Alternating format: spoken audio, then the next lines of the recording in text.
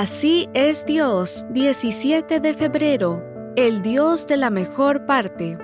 Solo una cosa es necesaria, y María ha escogido la buena parte, la cual no le será quitada.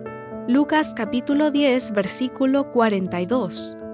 Este retrato fue tomado en un día ordinario y en una escena cotidiana que se produjo en la casa de unos amigos de Jesús.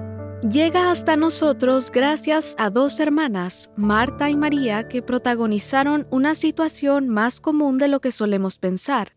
No sabemos si el interés de Marta era llamar la atención hacia ella o si realmente necesitaba ayuda para quedar bien con los invitados. Pero lo cierto es que María estaba sentada escuchando a Jesús, aprendiendo de él, mientras su hermana se desdoblaba para que todo en la cocina estuviera listo. Ahí vino el reclamo de Marta. Señor, ¿no te importa que mi hermana esté sin hacer nada escuchándote mientras yo me mato a trabajar?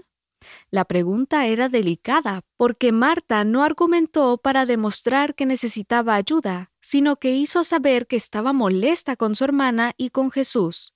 Con la primera por aprovechada, con el segundo por permitir tal abuso.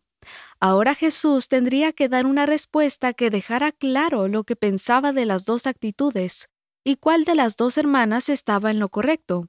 Y vaya, sí lo hizo.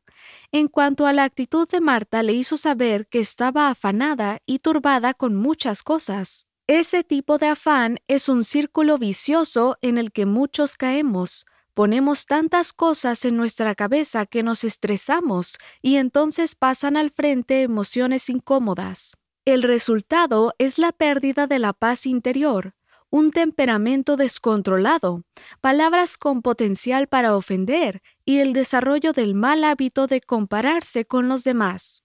De María, Jesús dijo que había escogido la buena parte. Fíjate que no dijo que María era mejor que Marta, sino que María escogió la buena parte, dar a Dios el primer lugar, buscar primero lo espiritual y considerar como el más alto privilegio pasar tiempo con Jesús. Y en cuanto a su opinión personal de la situación, Jesús dijo dos cosas. Marta, lo que haces es importante y valioso, pero no es algo de lo que depende la vida.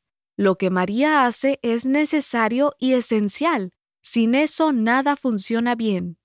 Aunque te molestes conmigo, no le diré a María que se aleje de mí para ayudarte a ti, porque creo que eres tú quien debería estar aquí en este momento. No desaproveches nunca la oportunidad de estar conmigo y aprender de mí. Más claro, ni el agua. Primero, lo primero.